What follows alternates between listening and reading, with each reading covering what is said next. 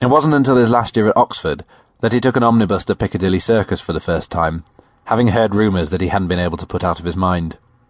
It was late, and he walked aimlessly for a while, feeling silly and thinking that the best thing in the world would be to go home.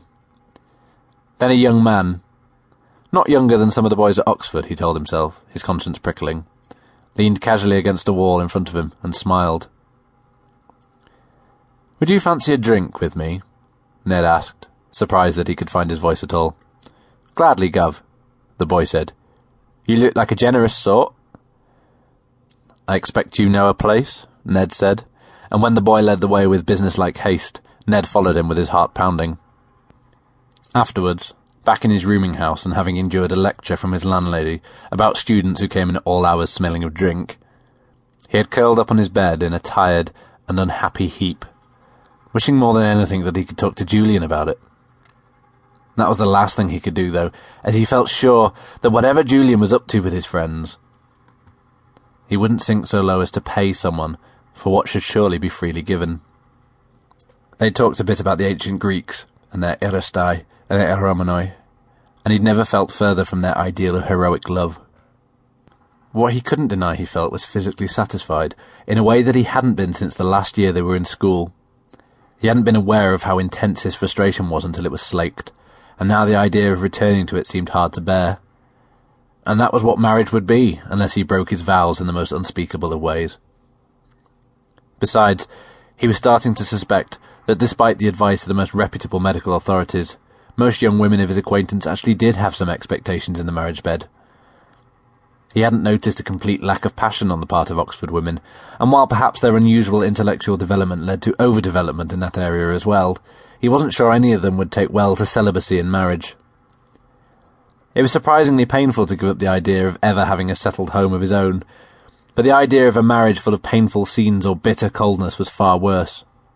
No, better to put that firmly away, face a life as a confirmed bachelor, and find what compensations there might be. If he couldn't marry, he might at least find someone of similar tastes for company. He couldn't think of anyone he knew except Julian, but as Julian was the one he wanted most, that hadn't seemed to be a problem. He'd set about trying to rekindle their friendship, and had been rewarded gratifyingly soon by finding himself in Julian's bed, being introduced to considerably more advanced vices than any they'd tried as schoolboys. Julian's room smelled of dust and stale tea, and his bed smelled of him, and lying in it afterwards, sweaty and sated, felt like coming home. He liked the vices too, and he found himself as passionately devoted to Julian as ever. And it all would have been ideal if he'd thought Julian felt the same way. He was beginning to suspect, though, that Julian found their relations convenient rather than important. Ned was nice-looking and willing and an old friend, but a rather dull one, who needed to be reminded sometimes that he wasn't invited to spend the night, or to consider himself a lover rather than a friend with certain privileges casually extended. Ned tried not to let it make him miserable. It was the way it was, and casual encounters with an old friend were far better than extraordinarily dangerous encounters with a stranger.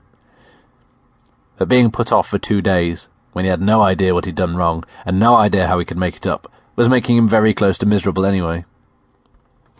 It would have been easy if Julian were a girl. He would have bought her flowers and taken her to tea and flattered her into a better mood. Flowers were out, and Julian was apparently avoiding all invitations to any meal, which left the flattery. He might work along those lines, possibly. The remains of his breakfast were stone cold, and he pushed them away in irritation, turning his attention to the newspaper.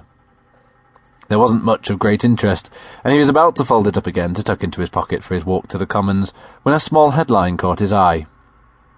"A burglar's hand or Silver's curse. Yard baffled by Knevet murder." He skimmed the story as quickly as he could. It was written with the paper's usual mix of speculation and exaggeration where crime was concerned, but the facts seemed plain enough. 2 days after consulting a metaphysician with fears that the family silver carried a curse, Edgar Knevet was found dead in his study, felled by the heavy silver candlestick that lay bloody at his side.